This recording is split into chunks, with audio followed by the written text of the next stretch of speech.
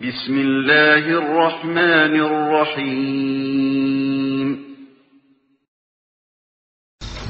السلام عليكم ورحمة الله وبركاته إن الحمد لله نحمده ونستعينه ونستغفره ونعوذ بالله من شرور أنفسنا ومن سيئات أعمالنا من يهده الله فلا مضل له ومن يضلله فلا هادي له وأشهد أن لا إله إلا الله وحده لا شريك له وأشهد أن محمدا عبده ورسوله أما بعد.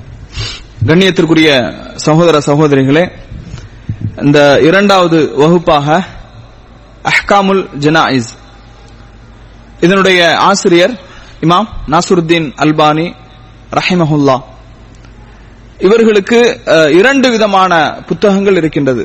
ஒன்று அஹ்காமுல் ஜனாயிஸ் என்று அறிவிப்பாளர் தொடர்களை ஆய்வு செய்து அதிகமான ஹதீசுகளை பதிவு செய்த ஒரு பெரிய புத்தகம்.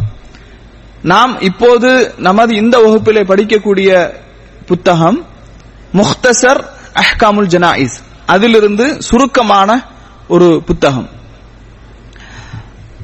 ஒரு மனிதனுடைய பிறப்பு முதல் இறப்பு வரை நாம் தெரிய வேண்டிய விஷயங்கள் ஏராளமாக இருந்து கொண்டிருக்கின்றது.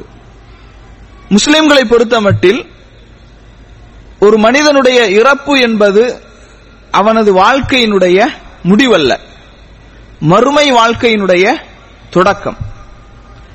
அப்ப ஒரு மனிதனுடைய வாழ்க்கை ஆரம்பம், மறுமை வாழ்க்கையை ஆரம்பிக்க போகின்ற ஒரு மனிதனை எந்த முறையில் சீராக செம்மையாக அவனை வழி அனுப்பி வைக்க வேண்டும். இப்போ ஒருத்தன் திருமணம் செய்வதற்காக வாழ்க்கையை 8 ஆரம்பிக்கின்றான், அந்த வாழ்க்கைக்காக வருகின்றான் என்று வைத்துக் கொண்டால் எப்படியெல்லாம் அலங்காரம் செய்வாங்க புது மாப்பிளைய. அப்ப அந்த மாதிரி மறுமையினுடைய வாழ்க்கைக்காக ஒருவன் செல்லும் போது, மரணித்து மறுமையினுடைய வாழ்க்கை ஆரம்பமாகும் போது அந்த மனிதனை எப்படி குளிப்பாட்டுவது, எப்படி கஃனிடுவது, எப்படி அடக்கம் செய்வது என்பது சம்பந்தமான எல்லா செய்திகளையும் இமாம் நாசுருத்தீன் அல்பானி ரஹிமஹுல்லா அவர்கள் இந்த புத்தகத்திலே பதிவு செய்கின்றார்கள். இந்த புத்தகத்தினுடைய அந்த செய்திகளை பார்ப்பதற்கு முன்பாக ஆசிரியர் குறிப்பாக ஒரு சில செய்திகளை இங்கே நாம் தெரிந்து கொள்வது மிகவும் பொருத்தமாக இருக்கும் என்று கருதுகின்றேன். இமாம் நாசுருத்தீன் அல்பானி ரஹிமஹுல்லா அவர்கள் அல்பேனியாவிலே 1914 ஆண்டு பிறக்கின்றார்கள். 1914 ஆண்டு இவர்கள் பிறக்கின்றார்கள். இவருடைய தந்தை நூஹ் நஜாதி. இவர் துருக்கியினுடைய இஸ்தாம்புல் நகரிலே இஸ்லாமிய கல்வியை பயில்கின்றார். அப்ப அந்த இடத்திலே அந்த காலகட்டத்தில் யார் ஆட்சி செய்து வந்தார் என்று சொன்னால் அஹ்மத் என்கின்ற ஒருவர் ஆட்சி செய்து வந்தார். அவர் இஸ்லாமிய கலாச்சாரத்தை வெறுக்கக்கூடியவராகவும் ஐரோப்பிய கலாச்சாரத்தை விரும்பக்கூடியவர்களாகவும் அந்த ஆட்சியாளர் இருந்தார். இந்த கட்டத்தில் இமாம் நாசுருத்தீன் அல்பானி ரஹிமஹுல்லா அவர்களுடைய முத்தாவின்கள் யாராவது ஒரு 2 பேர் கொஞ்சம் போங்களேன் இன்ஷா அல்லாஹ். இமாம் நாசுருத்தீன் அல்பானி ரஹிமஹுல்லா அவர்களுடைய தந்தை என்ன செய்கின்றார்கள், அங்கிருந்து சிரியாவினுடைய தலைநகரமான டமாஸ்கஸிற்கு என்ன செய்கின்றார்கள், ஹிஜ்ரத் மேற்கொண்டு அங்கு சென்று குடியேறுகின்றார்கள். இமாம் நாசுருத்தீன் அல்பானி ரஹிமஹுல்லா அவர்கள் பொதுவா நம்ம பிள்ளைகள் ஸ்கூல்ல சேர்ப்போம் தானே, அந்த மாதிரியான பள்ளி படிப்பு அவர் படிக்கவில்லை. சரியா? சில பள்ளி படிப்பை என்ன செய்யவில்லை, படிக்கவில்லை. ஸ்கூல்ல அவங்களுடைய பிள்ளைகளை எல்லாம் சேர்க்கல. வீட்டுல உட்கார வச்சு என்ன செஞ்சாங்க, மார்க்கத்தை கற்றுக் கொடுத்தார்கள். இப்ப வீட்டுல உட்கார வச்சு படித்து கொடுக்க முடியுமா? ஒரு தந்தையால் சிறந்த ஆளுமை மிக்க குழந்தைகளை உருவாக்க முடியுமா என்றால் உருவாக்க முடியும் என்பதற்கு இமாம் நாசுருத்தீன் அல்பானி ரஹிமஹுல்லா அவர்கள் மிகப்பெரிய ஒரு எடுத்துக்காட்டு. அவங்க எங்க போல, ஸ்கூலுக்கு போய் படிக்கல, வீட்டுல உட்கார வச்சுதான் பிள்ளைகளுக்கு, அதாவது இமாம் நாசுருத்தீன் அல்பானி அவர்களுக்கு மார்க்கத்தை, குர்ஆன், தஜ்வீத், அரபு இலக்கணம், பலாகா, இப்படி மார்க்கத்தினுடைய அடிப்படை கல்விகளை, ஹதீஸ், இப்படி அடிப்படை கல்விகளை இமாம் நாசுருத்தீன் அல்பானி ரஹிமஹுல்லா அவர்களுடைய தந்தை அவர்கள் கற்றுக் கொடுத்தார்கள் என்ற ஒரு செய்தியை நாம் என்ன செய்கின்றோம், பார்க்கின்றோம். இமாம் நாசருத்தீன் அல்பானி ரஹிமஹுல்லாஹ் அவர்கள் அதிகமான அறிஞர்களிடம் கல்வி தேடல் உடையவராக இருந்தார்கள். எந்த அளவுக்கு அப்படின்னு பாத்தீங்கன்னா, அவர் சொந்தமாக ஒரு தொழில் செய்து வந்தார். கடிகாரம் சரிபார்க்கக்கூடிய ஒரு தொழில். என்ன தொழில்? கடிகாரம் ரிப்பேர் பண்ணக்கூடிய ஒரு தொழில். தன்னுடைய வாழ்க்கை தேவைக்காக 3 மணி நேரம் மட்டும்தான் அந்த உழைப்பை செய்வார். வாழ்க்கை தேவைக்காக எவ்வளவு நேரம்? 3 மணி நேரம். இது அல்லாமல் முற்றிலுமாக கிட்டத்தட்ட ஒரு 6, 7, 8 மணி நேரங்கள் முழுமையாக அவர்கள் லாஹரியா என்ற நூலகத்திலேயே தான் அவருடைய வாழ்க்கையை படிப்பதில் கழித்தார் என்ற ஒரு செய்தியை நாம் என்ன செய்யறோம், பார்க்கிறோம். ஆனா நம்முடைய நிலைமை இன்னைக்கு எப்படி இருக்குது? ஒரு வாரத்துக்கு ஒரு முறை வீக்லி பயன் 1 மணி நேரம் வர்றதுக்கு ரொம்ப கஷ்டமா இருக்குது. அதே போன்று இந்த தர்பியா நிகழ்ச்சிக்கு பலமுறை விளம்பரம் செய்யப்பட்டு பலமுறை அறிவிப்புகள் செய்யப்பட்டு எத்தனை மக்கள் இருக்கிறாங்க? மிகவும் குறைவான மக்கள் தான் இருக்கின்றார்கள். அப்ப கண்ணியத்திற்குரியவர்களே, இமாம் நாசருத்தீன் அல்பானி அவர்கள் படிப்பதற்காக தினமும் 7 மணி 8 மணி நேரங்களை அவர்கள் ஒதுக்கி இருக்கின்றார்கள் என்ற ஒரு செய்தியை நாம் என்ன செய்கின்றோம், பார்க்கின்றோம். நூல் நிலையத்திலேயே முழு வாழ்நாளையும் கழித்தார்கள். நம்முடைய அல்ஜுபை தாவா சென்டர்ல ஒரு நூல் நிலையம் இருக்கு. யாரெல்லாம் அந்த நூல் நிலையத்துக்கு போயிருக்கீங்க? கை வைத்துங்க. மாஷா அல்லாஹ். அங்கும் நிறைய புத்தகங்கள், தமிழ் மொழியில் மொழிபெயர்க்கப்பட்ட புத்தகங்கள், கோர்வை ஆசிரியர்களால் எழுதப்பட்ட புத்தகங்கள் நிறைய இருக்குது. அப்போ இமாம் நாசருத்தீன் அல்பானி அவர்கள் படிப்பதில் அதிக ஆர்வமுடையவர்களாக இருந்தார்கள் என்ற ஒரு செய்தியை நாம் என்ன செய்கின்றோம், பார்க்கின்றோம். அதே போன்று இமாம் நாசருத்தீன் அல்பானி அவர்களை சந்திப்பதற்காக, அவர்களிடம் கல்வியை கற்றுக்கொள்வதற்காக சிரியாவில் இருந்து, ஜோர்டானில் இருந்து எல்லாம் மக்கள் அதிகமாக என்ன செய்கின்றார்கள், வர தொடங்குகின்றார்கள். அதே போன்று இமாம் நாசருத்தீன் அல்பானி ரஹிமஹுல்லாஹ் அவர்களுடைய அறிவு, அவர்களுடைய அந்த இன்னும் சொல்ல போனா அவர் வாழ்ந்த காலத்திலே நாம் வாழ்ந்திருக்கின்றோம் என்று நாம் பெருமைப்பட வேண்டும். அவர் வாழ்ந்த காலத்தில் 1914ஆம் ஆண்டு அவர் பிறக்கின்றார். 2/10/1999வது வருடம் 85வது வயதிலே ஜோர்டானிலே அவர்கள் என்ன செய்கின்றார்கள், மரணிக்கின்றார்கள். உண்மையிலேயே அவர்கள் வாழ்ந்த காலத்திலே நாம் வாழ்ந்திருக்கின்றோம் என்பதையே ஒரு பெருமைதான். அந்த அளவுக்கு ஜபலுல் ஹதீஸ், ஹதீஸினுடைய மலை என்று அறிஞர்களால் வர்ணிக்கப்பட்டவர்கள் தான் இமாம் நாசருத்தீன் அல்பானி ரஹிமஹுல்லாஹ் அவர்கள் என்பதை நாம் பார்க்கின்றோம். அதே போன்று கண்ணியத்திற்குரியவர்களே, இவருடைய அறிவை பற்றி சவுதி அரசாங்கத்திற்கு தெரிய வந்தவுடன் சவுதியில் உள்ள மதீனா பல்கலைக்கழகத்தில் ஏறத்தாழ 3 ஆண்டு காலம் அவர்கள் ஹதீஸ் துறையில் அவர்கள் பணியாற்றினார்கள். 3 ஆண்டு காலம் அவர்கள், அதாவது முகமது இப்ராஹிம் ஆலு ஷேக் என்பவர் ஹதீஸ் துறைக்காக இவரை நியமிக்கின்றார்கள்.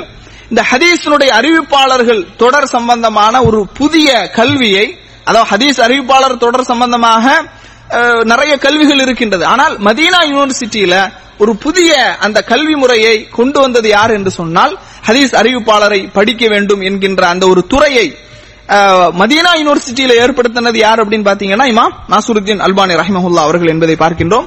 அவர்கள் வகித்த பதவிகள், இமாம் நாசருத்தீன் அல்பானி அவர்கள் என்னென்ன பதவிகளை வகித்தார்கள் என்று பார்க்கும்போது, சிரியாவினுடைய ஹதீஸ் கமிட்டி உறுப்பினராக, மக்காவுடைய பல்கலைக்கழகத்தினுடைய உயர்கல்வி மேற்பார்வையாளராக, அதே போன்று சவுதி மன்னருடைய ஹாலித் பின் அப்துல் அசீஸினுடைய பல்கலைக்கழகத்தினுடைய சுப்ரீம் கவுன்சில் உறுப்பினராக, அதாவது 1395வது வருடத்திலிருந்து 1398வது வருடம் 3 வருடங்கள் அங்கே பணியாற்றி இருக்கின்றார்கள். ஷேக் பின் பாஸ் ரஹிமஹுல்லாஹ் அவர்கள் நாசருத்தீன் அல்பானி ரஹிமஹுல்லாஹ் அவர்களை பற்றி சொல்லும் போது, இந்த உலகத்திலே ஹதீஸ் கலையில் அவங்க சொல்றாங்க, அல்பானியை விட ஹதீஸ் கலையில் அதிக ஞானமுடைய ஒருவரை நான் பார்க்கவில்லை. ஏன்னா ஷேக் பின் பாஸ் அவர்கள் அகீதாவில, கொள்கை விஷயத்துல, அந்த துறையில் மிகவும் தேர்ந்தவர்கள். அவங்க சொல்றாங்க, ஹதீஸ் கலையில் இமாம் அல்பானியை போன்று ஞானமிக்க ஒருவரை நான் பார்க்கவே இல்லை என்று அவர்கள் என்ன செய்கின்றார்கள், சொல்கின்றார்கள். அதோடு இமாம் நாசருத்தீன் அல்பானி ரஹிமஹுல்லாஹ் அவர்களுக்கு இந்தியாவுடைய சில இஸ்லாமிய அறிஞர்களோடும் தொடர்புகள் இருந்தது என்கின்ற ஒரு செய்தியை நாம் என்ன செய்கின்றோம், பார்க்கின்றோம். கிட்டத்தட்ட 60 ஆண்டு காலம் ஹதீஸை பரப்புவதற்காகவும் ஹதீஸ் துறைக்காகவே தன்னுடைய வாழ்க்கை முழுமையாக என்ன செய்தார்கள், அர்ப்பணித்தார்கள் என்ற ஒரு செய்தியை நாம் என்ன செய்கின்றோம், பார்க்கின்றோம். இதெல்லாம் இமாம் நாசருத்தீன் அல்பானி ரஹிமஹுல்லாஹ் அவர்களை பற்றிய ஒரு வாழ்க்கை குறிப்பு. கிட்டத்தட்ட இவர்கள் 100க்கும் அதிகமான நூல்களை என்ன செய்கின்றார்கள், தொகுத்திருக்கின்றார்கள் என்ற ஒரு செய்தியை நாம் என்ன செய்கின்றோம், பார்க்கின்றோம். கண்ணியத்திற்குரிய சகோதர சகோதரிகளே, அடுத்ததாக என்ன அப்படின்னா, அதாவது இந்த ஒரு மனிதன் மரணிப்பதற்கு முன்பாக அவன் நோயாளியாக மரணிக்கலாம், அல்லது திடீரென்று விபத்து ஏற்பட்டு மரணிக்கலாம். நோயாளியாக இருப்பதிலிருந்து அவன் மரணிக்கின்ற வரை நோயாளிக்கு செய்ய வேண்டிய கடமைகள் என்னென்ன என்பதை சம்பந்தமாக என்ற அந்த இதிலிருந்து பாடத்தை இமாம் நாசருத்தீன் அல்பானி ரஹிமஹுல்லாஹ் அவர்கள் துவக்குகின்றார்கள். அதாவது முதலாவது விஷயம் நீங்க பதிவு செய்துடுங்க. முதலாவது பாயிண்ட் என்னன்னா, மா யஜிபு அலல் மரீத், ஒரு நோயாளிக்கு நாம் செய்ய வேண்டிய கடமைகள் என்னென்ன. இன்றைக்கு சமுதாயத்தில, இந்த நவீன உலகத்திலே, கணினி உலகத்திலே, விஞ்ஞான உலகத்திலே, அதாவது பரபரப்பான இந்த உலகத்துல நோயாளியை நலம் விசாரிப்பது என்ற அந்த தன்மை மக்களிடத்தில் இல்லாமல் இருப்பதை பார்க்கின்றோம். ரசூலுல்லாஹி ஸல்லல்லாஹு அலைஹி வஸல்லம் அவர்கள் நோயாளியை நலம் விசாரிப்பதன் மூலமாக நிறைய நன்மைகளை சொல்கின்றார்கள். யார் ஒருவர் காலையில் நோயாளியை நலம் விசாரிக்கின்றார்களோ அவர்களுக்கு மாலை வரை மலக்குமார்கள் 70,000 மலக்குமார்கள் பிரார்த்தனை செய்கின்றார்கள். யார் ஒருவர் மாலையில் ஒரு நோயாளியை நலம் விசாரிக்கின்றார்களோ அடுத்த நாள் காலை வரை 70,000 மலக்குமார்கள் பிரார்த்தனை செய்கின்றார்கள். இது ஒரு ஹதீஸ பார்க்கிறோம். யார் நோயாளியை நலம் விசாரிக்கின்றார்களோ அவர்களுக்கு அல்லாஹு தஆலா சொர்க்கத்தினுடைய கனிகளை வழங்குகின்றான் என்று ரசூலுல்லாஹி ஸல்லல்லாஹு அலைஹி வஸல்லம் அவர்கள் சொல்கின்றார்கள். இப்படி நிறைய செய்திகளை நாம் என்ன செய்கின்றோம், பார்க்கின்றோம். அப்ப ஒரு நோயாளிக்கு நாம் செய்ய வேண்டிய கடமைகள் என்ன, நோயாளி நோய்வாய்ப்படும் போது அவர் கடைபிடிக்க வேண்டிய ஒழுங்குமுறைகள் என்ன என்பதை பற்றி முதலாவது விஷயமாக நாம் தெரிந்து கொள்ள வேண்டியது, நோயாளி அல்லாஹுடைய கலா கதிரை அவர் புரிந்து கொள்ள வேண்டும். இந்த நோய் அல்லாஹ் எனக்கு விதித்தது, அல்லாஹ் நாடாமல் ஒன்றும் நடக்காது, அல்லாஹுடைய இந்த கலா கதிரை நான் புரிந்து கொள்கின்றேன் என்று அவர் அந்த கலா கதிரை ஏற்றுக்கொள்ள வேண்டும். இரண்டாவதாக அவர் அதிலே பொறுமையாக இருக்க வேண்டும், பொறுமையாக இருக்க வேண்டும். மூன்றாவதாக அல்லாஹுவை குறித்துள்ள நல்லெண்ணம் வைக்க வேண்டும். ஏன்னா நோய், அதிகமான நோய் ஏற்படும் போது, கடுமையான நோய் ஏற்படும் போது அல்லாஹு தஆலா, சில மக்கள் என்ன செய்வாங்க, தங்களுடைய உறவினர்களுக்கோ தங்களுக்கோ நோய்வாய் அதிகமான நோய் ஏற்படும் போது, கடுமையான நோய் ஏற்படும் போது, அல்லாஹ்வுக்கு கண்ணு இல்லையா, நான் தான் கிடைச்சேன் நான் சோதிக்கிறதுக்கு என்று ஒரு பயங்கரமான வார்த்தைகளை எல்லாம் என்ன செய்வாங்க, பாவிப்பார்கள். அப்ப கண்ணியத்திற்குரியவர்களே, நோய்வாய்ப்படும் போது, நோய் ஏற்படும் போது மிக முக்கியமாக கவனிக்க வேண்டிய விஷயம் அல்லாஹுவை குறித்துள்ள நல்லெண்ணம் வைக்க வேண்டும். இத ரசூலுல்லாஹி ஸல்லல்லாஹு அலைஹி வஸல்லம் அவர்களுடைய ஹதீஸின் மூலமாக நாம் அறிய இருக்கின்றோம். சுஹைப் ரலியல்லாஹு அன்ஹு அறிவிக்கின்றார்கள், முஸ்லிம்ல இந்த செய்தி 7692வது செய்தியாக பதிவு செய்யப்படுகின்றது. ரசூலுல்லாஹி ஸல்லல்லாஹு அலைஹி வஸல்லம் அவர்கள் சொல்கின்றார்கள், அஜபல் லி அம்ரில் முஃமின், மூமினுடைய எல்லா காரியமும் ஆச்சரியமாகவே இருக்கின்றது. இன்ன அம்ரஹு குல்லுஹு கைரும், எல்லா விதமான செயல்களும் ஆச்சரியமாகவே இருக்கின்றது. வலைஸ ذاك لأحد إلا المؤمن, மூமினுக்கு மட்டும்தான் இந்த பண்பு இருக்கும் என்று சொல்கின்றார்கள். இன் அஸாபத்துஹு ஸர்ரா, அவனுக்கு மனிதனுக்கு ஒரு ஏதாவது தீமை ஏற்பட்டு விட்டால் ஷக்கர, அவன் என்ன செய்கின்றான், நன்றி செலுத்துகின்றான். ஃபகான கைரல் லஹு, அது அவனுக்கு நன்மையாக இருக்கின்றது. ஒயின் அஸாபத்துஹு ல்லர்ரா, அவனுக்கு ஏதாவது ஒரு பாதிப்பு ஏற்பட்டு விட்டது என்று சொன்னால் சபர, அவன் பொறுமையாக இருக்கின்றான். ஃபகான கைரல் லஹு, அதுவும் அவனுக்கு நன்மையாக இருக்கின்றது என்று நபிகள் நாயகம் ஸல்லல்லாஹு அலைஹி வஸல்லம் அவர்கள் சொல்கின்றார்கள். அப்ப ஒரு தீமை ஏற்படும் போது, அந்த ஒரு கஷ்டம் ஏற்படும் போது அதற்காக நாம் பொறுமையை கடைபிடிக்க வேண்டும், அல்லாஹ்வுக்கு நன்றி செலுத்த வேண்டும் என்ற இரண்டு விதமான செய்தியை நாம் பார்க்கின்றோம். அதே நன்மை ஏற்பட்டால் மகிழ்ச்சி, அதிலே பொறுமையாக நாம் இருக்க வேண்டும். அடுத்ததாக கண்ணியத்திற்குரியவர்களே, ரசூலுல்லாஹி ஸல்லல்லாஹு அலைஹி வஸல்லம் அவர்கள் சொல்கின்றார்கள், ஜாபிர் ரலியல்லாஹு அன்ஹு அறிவிக்கக்கூடிய ஒரு செய்தி, அதாவது நாம சொன்னோமா இல்லையா, ஒரு நோயாளி கடைபிடிக்க வேண்டிய ஒழுங்குமுறைகள்ல அல்லாஹ்வின் மீது நல்லெண்ணம் வைக்க வேண்டும், அல்லாஹ்வுடைய கலா கதிரை ஏற்றுக்கொள்ள வேண்டும், அந்த நோயில் பொறுமையை கடைபிடிக்க வேண்டும். அப்புறம் வேற என்னது, அல்லாஹ்வுக்கு நன்றி செலுத்த வேண்டும். அல்லாஹு தஆலா ஒரு நன்மையை வழங்கினால் அதற்கு நன்றி செலுத்த வேண்டும். அல்லாஹ் ஒரு சோதனையை கொடுத்தால் பொறுமையை கடைபிடிக்க வேண்டும். ரசூலுல்லாஹ் அதே போன்று அல்லாஹ்வின் மீது நல்லெண்ணம் வைக்க வேண்டும். ரசூலுல்லாஹி ஸல்லல்லாஹு அலைஹி வஸல்லம் அவர்கள் சொல்கின்றார்கள், ஜாபிர் ரலியல்லாஹு அன்ஹு அறிவிக்கின்றார்கள், அதாவது அல்லாஹ்வுடைய தூதர் அவர்கள் மரணத்திற்கு 3 நாட்களுக்கு முன்பாக சொல்கின்றார்கள், லா யமூதன்ன அஹதுக்கும், உங்களில் யாரும் மரணிக்க வேண்டாம், இல்லா வஹுவ யுஹ்சினு பில்லாஹி ظن, அல்லாஹ்வின் மீது நல்லெண்ணம் கொள்ளாமல் உங்களில் யாரும் மரணிக்க வேண்டாம். அப்ப மரண தருவாயில் நோய் கடுமையாகும் போது அல்லாஹ்வின் மீது என்ன செய்ய வேண்டும்? நல்லெண்ணம் கொள்ள வேண்டும் என்ற ஒரு செய்தியை அல்லாஹ்வுடைய தூதர் அவர்கள் சொல்லுகின்றார்கள். அப்ப முதலாவது விஷயம் முடிந்தது. இரண்டாவது விஷயம் என்ன அப்படின்னு பாத்தீங்கன்னா, நோயாளி அய்யகூன பைனல் ஹௌஃப் வர் ரஜா, அவன் பயத்திலும் ஆதரவுக்கு மத்தியிலும் இருக்க வேண்டும்.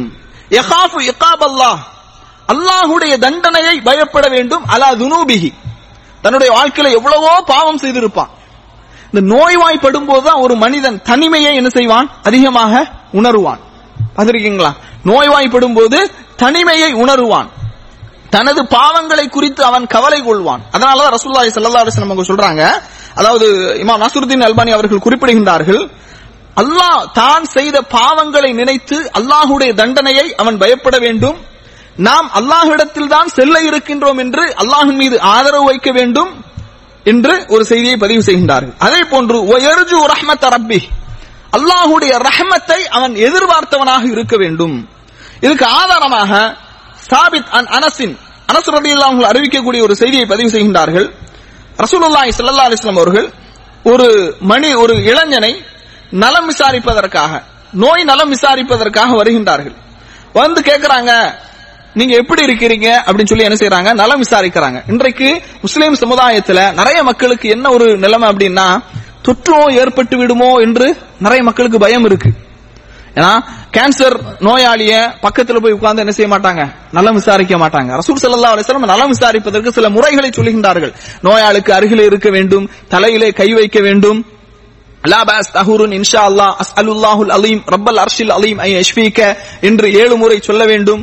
இப்படி நிறைய துஆக்களை ரசூலுல்லாஹி ஸல்லல்லாஹு அலைஹி வஸல்லம் அவர்கள் சொல்லுகின்றார்கள், ஆதாபுகளை கற்றுத் தருகின்றார்கள். இன்றைக்கு சமுதாயம் நோயாளிகளை கண்டால் தூரமாக நின்று கொண்டு நல்லா இருக்கீங்களா, அல்லாஹு தஆலா ஷிஃபா தரட்டும் தூரமா சொல்லிக்கிட்டு அப்படி என்னது ஒரு கடமையை போன்று செய்வதை பார்க்கின்றோம். ஆனால் இது அதபல்ல. நோயாளிக்கு அருகிலே இருக்க வேண்டும், ஆறுதல் வார்த்தைகளை கூற வேண்டும், தலையிலே கை வைத்து அவர்களுக்கு துஆ செய்ய வேண்டும். அஜனபியான பெண்ணாக இருந்தா அதுக்கு மார்க்கத்தில் அனுமதி இல்ல, இதையும் நாம் தெரிந்து கொள்ள வேண்டும். அப்ப ரசூலுல்லாஹி ஸல்லல்லாஹு அலைஹி வஸல்லம் அவர்கள் அந்த இளைஞரிடத்துல கேட்கறாங்க, நீங்க என்ன நினைக்கிறீங்க, எப்படி இருக்கிறீங்க அப்படின்னு கேட்கும்போது அந்த இளைஞர் சொல்கின்றார், வல்லாஹி அல்லாஹ்வின் மீது சத்தியமாக யா ரசூலல்லாஹ், அல்லாஹ்வின் தூதர் அவர்களே, இன்னி அர்ஜுல்லாஹ, நான் அல்லாஹ்வின் மீது ஆதரவு வைக்கின்றேன். வ இன்னி அகாஃபு ذுனூபி, என்னுடைய பாவங்களை நினைத்து நான் பயப்படுகின்றேன். என்னுடைய பாவங்களை நினைத்து நான் பயப்படுகின்றேன். அல்லாஹ்வின் மீது ஆதரவு வைக்கின்றேன், எனது பாவங்களை நினைத்து நான் பயப்படுகின்றேன். அப்போது ரசூலுல்லாஹி ஸல்லல்லாஹு அலைஹி வஸல்லம் அவர்கள் சொன்னார்கள், எந்த ஒரு அடியானுடைய உள்ளத்தில் இந்த 2 விஷயங்களும் ஒன்று சேர்ந்து விடுகின்றதோ, பாவங்களை நினைத்து அல்லாஹுவை பயப்படுவது, அதே போன்று அல்லாஹ்வின் மீது ஆதரவு வைப்பது, இந்த 2 விஷயங்களும் யாருடைய உள்ளத்திலே ஒன்றுபட்டு விடுகின்றதோ, அல்லாஹு தஆலா இல்லா அத்தாஹுல்லாஹு மா யர்ஜு, அவன் எதை ஆதரவு வைக்கின்றானோ அதை அல்லாஹ் அவனுக்கு வழங்குகின்றான். இரண்டாவதாக வஆமனஹு மிம்மா யகாஃபு, அவன் எதை குறித்து பயப்படுகின்றானோ அந்த பயத்தை, அச்சத்தை அல்லாஹ் போக்கி விடுகின்றான், அமைதியை ஏற்படுத்துகின்றான் என்று நபிகள் நாயகம் ஸல்லல்லாஹு அலைஹி வஸல்லம் அவர்கள் சொல்லுகின்ற இந்த செய்தி திருமிதியில 999வது செய்தியாக இடம்பெறுகின்றது. அவ இரண்டாவதாக நாம் என்ன சொன்னோம்? நோயாளியின் மீது உள்ள அந்த விஷயம் ஆதாப். இரண்டாவதாக என்ன சொன்னோம்? பொறுமையாக இருக்க வேண்டும். அல்லாஹுடைய அந்த அதாவது பாவங்களை நினைத்து பயப்பட வேண்டும். அல்லாஹுடைய ரஹ்மத்தை ஆதரவு வைக்க வேண்டும் இல்லையா? அல்லாஹுடைய ரஹ்மத்தை ஆதரவு வைக்க வேண்டும், பாவங்களை நினைத்து பயப்பட வேண்டும். இது இரண்டாவது விஷயம்.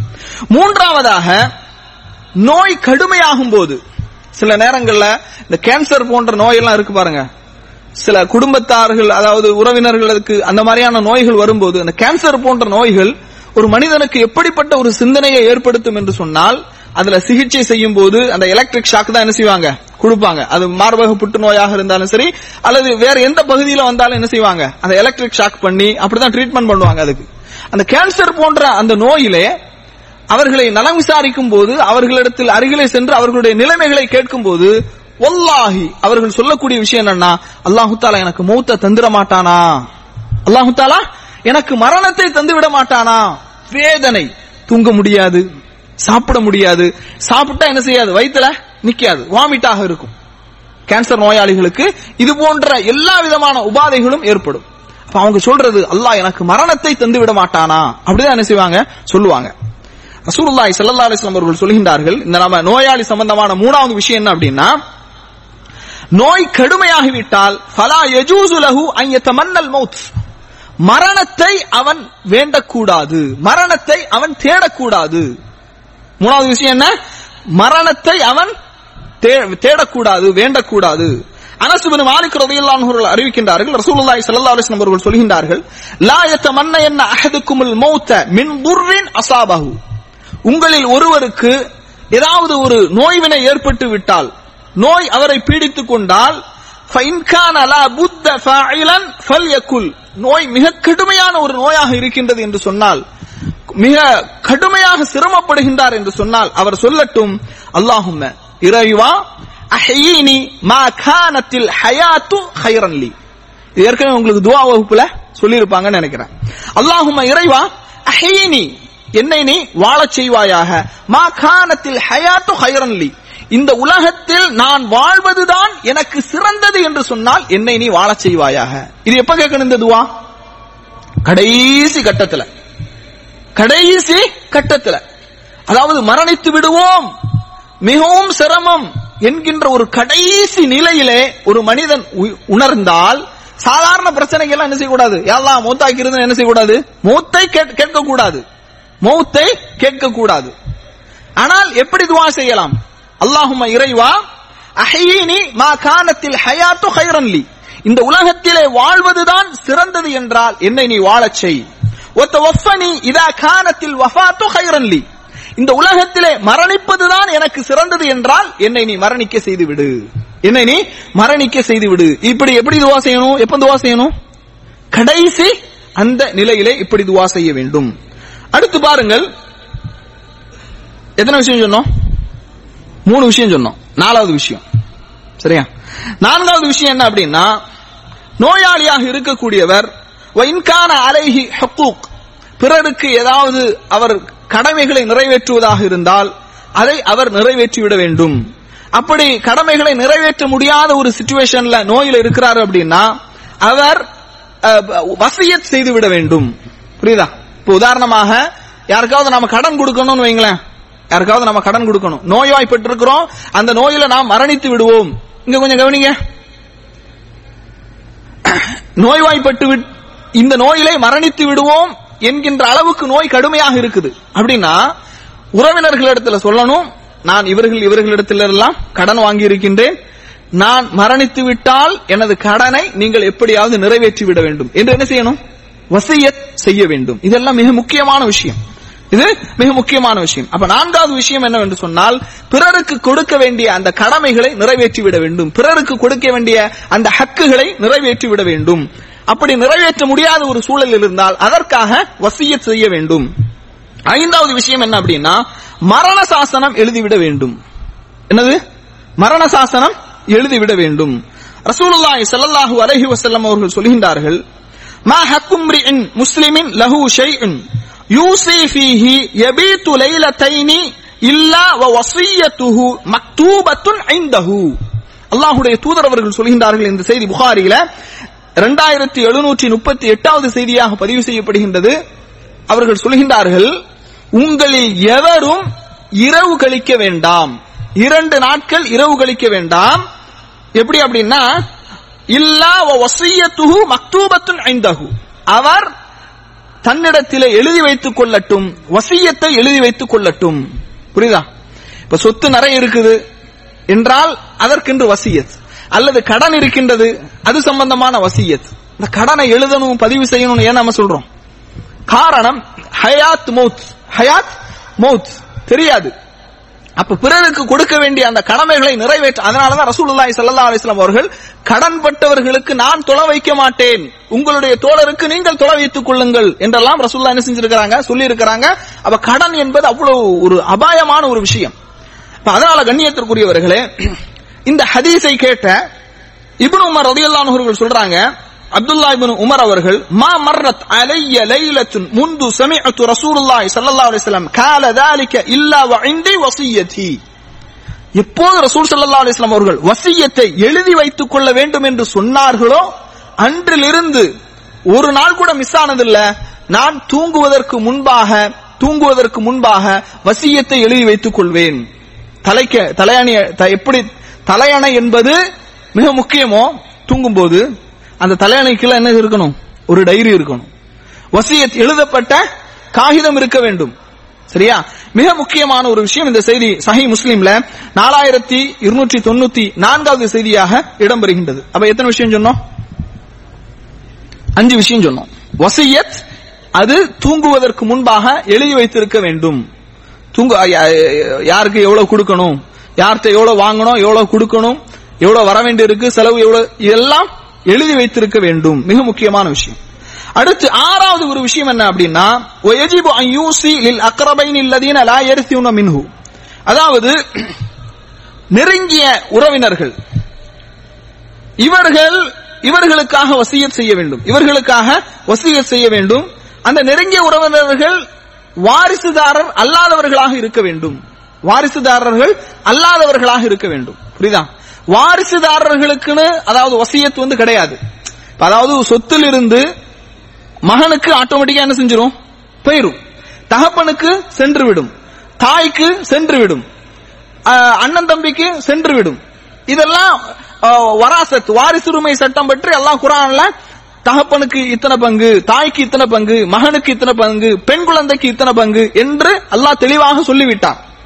இது அல்லாத உறவினர்கள் இருப்பார்கள் பாருங்க, அவங்களுக்காகவும் என்ன செய்யணும்? வசியத் எழுத வேண்டும்.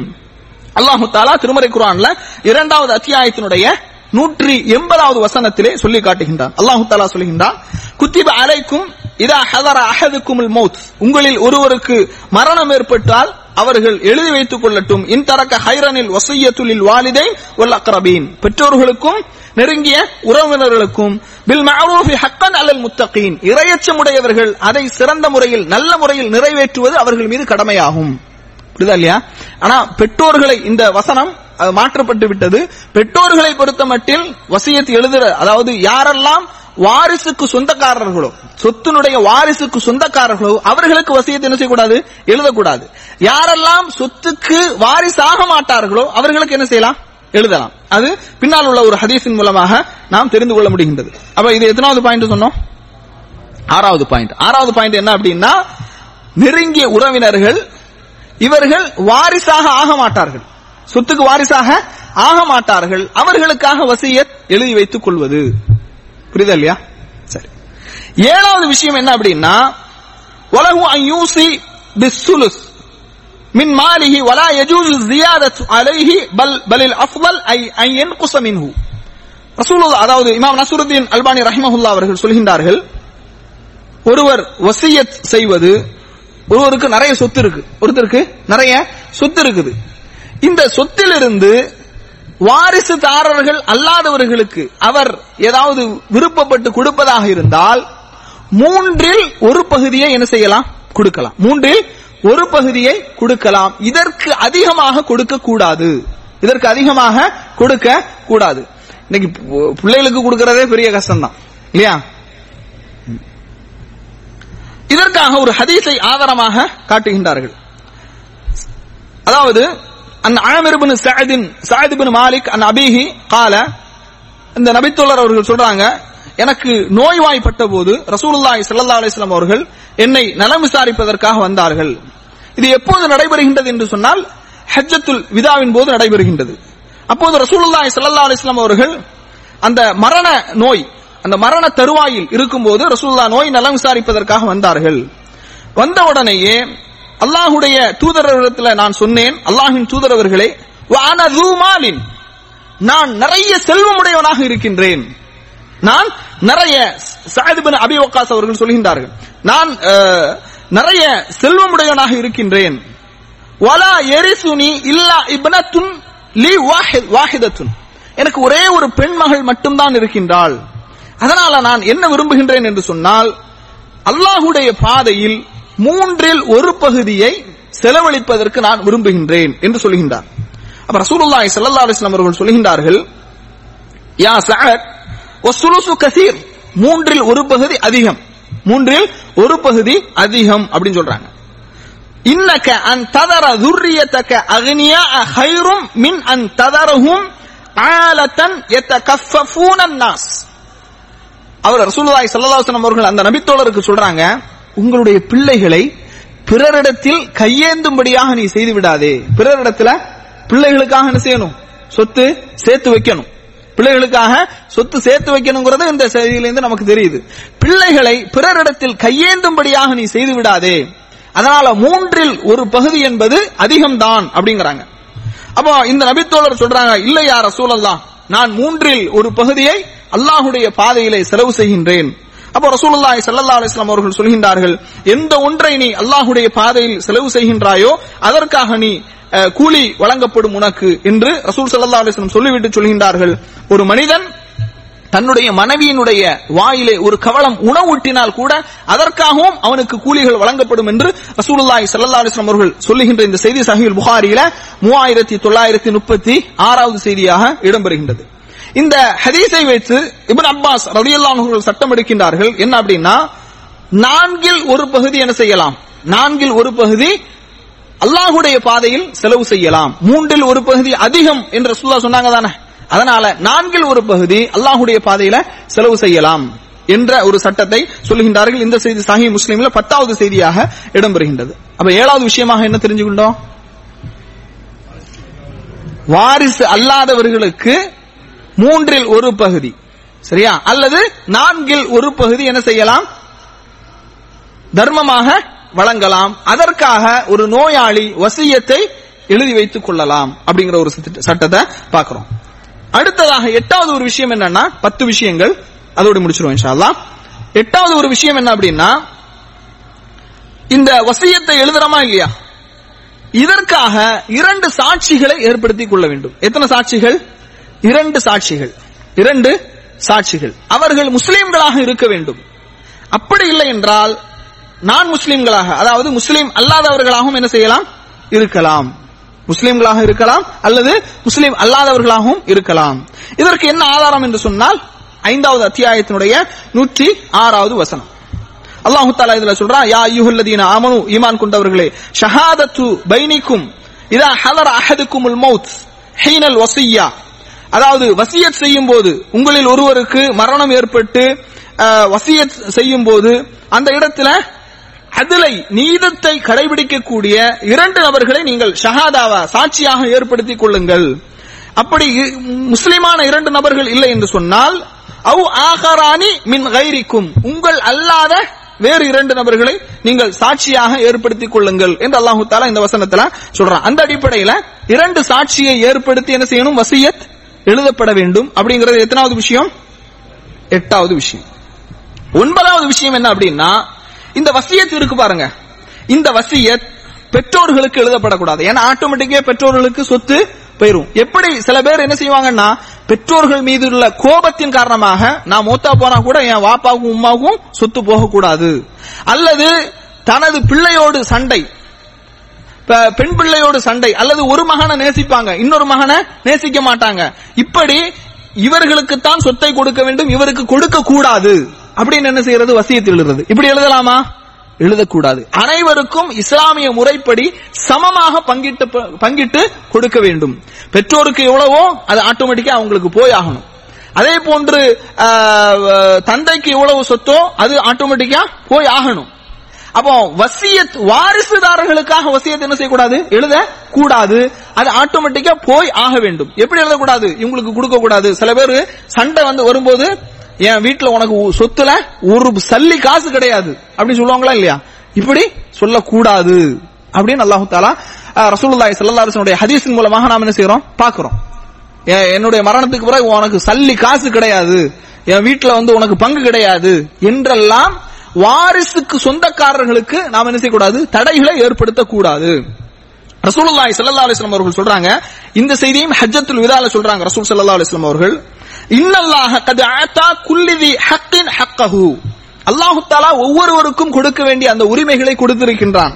ஃபலா வஸிய்யத லி வாரிசின், வாரிசுதாரர்களுக்கு வசியத் என்பது கிடையாது. புரியுதா இல்லையா? நான் மரணித்த பிறகு எனது மகனுக்கு இவ்வளவு கொடுக்கணும், எனது பெண் குழந்தைக்கு இவ்வளவு கொடுக்கணும். சில பேர் பொம்பளை புள்ள மேல ரொம்ப ஆசையா இருப்பாங்க, அதுக்காக என்ன செய்யறது? நிறைய கொடுக்க. ஆம்பளை பையன் தான், அவன் சம்பாதிக்க தானே செய்யறான் அப்படின்னு என்ன செய்யறது? நிறைய கொடுப்பாங்க. கொடுக்கலாமா? அப்படி கொடுக்க கூடாது. ஏன் அப்படின்னா அல்லாஹு தஆலா பெண் குழந்தைக்கு பகுதி தான். ஆணுக்கு கூடுதலா பெண்ணுக்கு கூடுதலா? ஆணுக்கு தான் கூடுதல் கொடுக்கணும். புரியுதா இல்லையா? ஆனா நம்ம மக்கள் என்ன, நம்மளாக ஒரு கால்குலேஷன் பண்றது, பொம்பளை புள்ள போற இடத்துல கஷ்டப்படுவா, இவன் சம்பாதிப்பான், அதனால என்ன செய்யறது, இவனுக்கு கம்மியா கொடுப்போம், அவளுக்கு கொஞ்சம் கூட கொடுப்போம். இப்படி நாமளாக ஒரு கால்குலேஷன் போட்டு இப்படி கொடுக்கிறது இருக்கு பாருங்க, இது இஸ்லாமிய முறைப்படி தவறானது அப்படிங்கிற ஒரு செய்தி நாம செய்யறோம் பார்க்கிறோம். ரசூல் ஸல்லல்லாஹு அலைஹி வஸல்லம் சொல்றாங்க, அபூதாவுதுல 2872வது செய்தியாக பதிவு செய்யப்படுகின்றது, ஒவ்வொருவருடைய ஹக்கையும் நீங்கள் நிறைவேற்றி விடுங்கள், வாரிசுதாரர்களுக்கு வசியத் என்பது கிடையாது. அப்ப வாரிசுதாரர்கள் அல்லாதவர்களுக்கு தான் வசியத் எழுதப்பட வேண்டும். இது ஒரு விஷயம். இப்ப எத்தனை விஷயம் முடிஞ்சு? 9 விஷயங்கள் முடிஞ்சிருக்கு. 10வது விஷயம் என்ன அப்படின்னு பாத்தீங்கன்னா, ஹராமான விஷயத்திற்காக வசியத் செய்வது. ஹராமான விஷயத்திற்காக வசியத் செய்வது. சில பேர் என்ன செய்வாங்கன்னா, மௌத்தா போனா என்னுடைய சொத்துல இருந்து தர்காவுக்கு என்ன செய்யுங்க, வருஷம் கூட எடுக்கிறதுக்கு ஒரு பணத்தை கொடுங்க அப்படின்னு வசியத் செஞ்சிருப்பாங்க. கொடுக்கலாமா? இந்த வசியத்தை நிறைவேற்றலாமா? நிறைவேற்ற கூடாது. அப்ப பாவமான காரியத்திற்கு, ஹராமான விஷயங்களுக்கு ஒரு வசியத் செய்வது கூடாது. அதே போன்று வாரிசுதாரர்களில் சிலருக்கு கொடுத்து சிலருக்கு கொடுக்காமல் இருப்பது, இதுவும் கூடாது. அல்லாஹு தஆலா திருமறை குர்ஆன்ல 4வது அத்தியாயத்தினுடைய 7வது வசனத்திலிருந்து 12வது வசனம் வரைக்கும் இது சம்பந்தமான செய்திகளை எல்லாம் அல்லாஹு தஆலா சொல்கின்றான். லிர்ரிஜாலி நஸீபும் மிம்மா தரக்கல் வாலிதானி வல் அக்ரபூன். அதாவது ஆண்களுக்கு பகுதி அளவு பெற்றோர்களோ நெருங்கிய உறவினர்களோ விட்டு சென்றதிலிருந்து ஆண்களுக்கு பகுதி இருக்கின்றது. இந்த வாரிசு உரிமையை பற்றி அல்லாஹ் சொல்லும்போது, மிம்மா கல்ல மின்ஹு அவ் கஸுர, அதிகமாக இருந்தாலும் குறைவாக இருந்தாலும் அந்த பங்கீடு சரியாக பங்கிடப்பட வேண்டும் என்று அல்லாஹு தஆலா சொல்றான். இது 4வது அத்தியாயத்தினுடைய 7வது வசனத்திலிருந்து 12வது வசனம் வரைக்கும் இந்த செய்திகளை அல்லாஹு தஆலா சொல்றான். அதே போன்று ரசூலுல்லாஹி ஸல்லல்லாஹு அலைஹி வஸல்லம் அவங்க சொல்றாங்க, இந்த செய்தி ஹாக்கிம்ல 2432வது செய்தியாக இடம்பெறுகின்றது. நீங்க என்ன செய்யாதீங்க, மன் லார்ர அலர்ரல்லாஹு பிஹி, யார் பிறருக்கு தீங்கிழைக்கின்றார்களோ அவர்களுக்கு அல்லாஹ் தீங்கிழைக்கின்றான், அல்லாஹ் அவர்களுக்கு தீங்கிழைக்கின்றான். ஒமன் ஷாக்க ஷக்கல்லாஹு அலைஹி, யார் பிறருக்கு சிரமத்தை ஏற்படுத்துகின்றானோ அவர்களுக்கு அல்லாஹ் சிரமத்தை ஏற்படுத்துகின்றான் என்ற ஒரு செய்தியை நபிகள் நாயகம் ஸல்லல்லாஹு அலைஹி வஸல்லம் அவர்கள் என்ன செய்கின்றார்கள், சொல்லுகின்றார்கள். அப்ப அதனால கண்ணியத்திற்குரிய சகோதரர்களே, இந்த வகுப்புல நாம தொடர்ச்சியாக பார்த்த விஷயங்கள் அப்படி என்ன பார்த்தோம்னா, முதலாவதாக ரசூலுல்லாஹ், அதாவது இமாம் நஸ்ருத்தீன் அல்பானி ரஹிமஹுல்லாஹ் அவர்களுடைய வாழ்க்கை வரலாற்றினுடைய சிறு குறிப்பை நாம் என்ன செய்தோம், பார்த்தோம். அடுத்ததாக ஒரு நோயாளியின் மீது உள்ள கடமைகள் என்னென்ன என்பதை பற்றி நாம் என்ன செய்தோம், சில செய்திகளை தெரிந்து கொண்டோம். அதாவது நோயாளிக்கு நோய் ஏற்பட்டு விட்டால், கஷ்டங்கள் துன்பங்கள் ஏற்பட்டு விட்டால் அவன் அந்த துன்பத்திற்காக அல்லாஹ்வுக்கு நன்றி செலுத்த வேண்டும். அதே போன்று நன்மை ஏற்பட்டு விட்டால் நன்றி செலுத்த வேண்டும், தீமை ஏற்பட்டு விட்டால் பொறுமையாக இருக்க வேண்டும். அதே போன்று மரணத்தை வேண்டக்கூடாது. நோய்வாய்ப்படும் போது மரண தருவாயில் அல்லாஹ்வின் மீது நல்லெண்ணத்தை நாம் வைக்க வேண்டும்.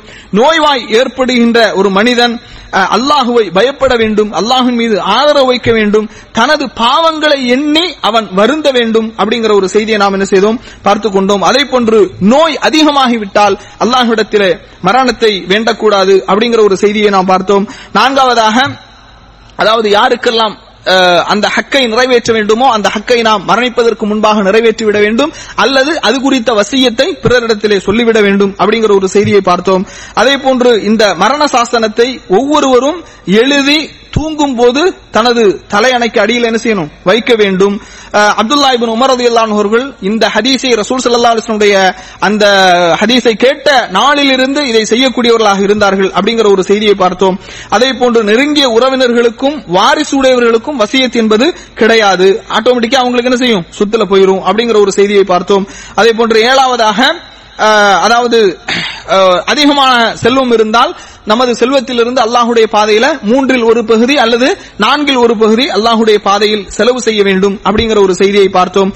அதே போன்று 8வதாக, நீதமான 2 ஆண்களை வைத்து, முஸ்லிமானவர்களை வைத்து இந்த சாட்சியை எழுதி கொள்ள வேண்டும். முஸ்லிமான 2 ஆண்கள் கிடைக்கவில்லை என்றால் மற்றவர்களை வைத்து 2 ஆண்களை வைத்து இந்த சாட்சியை எழுதி கொள்ள வேண்டும் அப்படிங்கிற ஒரு செய்தியை பார்த்தோம். அதே போன்று வசியத் என்பது, அதாவது இந்த மரண சாசனம் என்பது பெற்றோர்களுக்கோ வாரிசுக்கு யாரெல்லாம் சொந்தக்காரர்களுக்கோ அவர்களுக்கு செய்யக்கூடாது, அவங்களுக்கு எல்லாம் ஆட்டோமேட்டிக்கா போயிரும் அப்படிங்கிற ஒரு செய்தியை நாம் என்ன செய்தோம் பார்த்தோம். 10வதாக ஹராமான விஷயங்களில் யாராவது வசியத் செய்திருந்தால் அதை நிறைவேற்றக்கூடாது. அதே போன்று பிடிக்காத பிள்ளைகளுக்கு கொடுக்க மாட்டேன், சொத்தில் பங்கு கிடையாது அப்படின்னு எல்லாம் வசியத் செய்யக்கூடாது. அப்படி வசியத் செய்யப்பட்டிருந்தாலும் அவர் மரணித்த பிறகு அதை நிறைவேற்றக்கூடாது அப்படிங்கிற சம்பந்தமான சில விஷயங்களை பார்த்தோம். அடுத்த செய்திகள்ல இன்ஷா அல்லாஹ் இன்னும் சில கூடுதலான தகவல்கள் இருக்கின்றது. அது அடுத்த வகுப்பிலிருந்து நாம் தெரிந்து கொள்வோம். அல்லாஹ் ரப்புல் ஆலமீன் எந்த செய்திகளை எல்லாம் நாம் தெரிந்தோமோ அதையெல்லாம் நம்முடைய வாழ்க்கையில் நடைமுறைப்படுத்தக்கூடிய மக்களாக வல்ல ரஹ்மான் நம் அனைவர்களையும் ஆக்கிடுவானாக என்று கூறி இது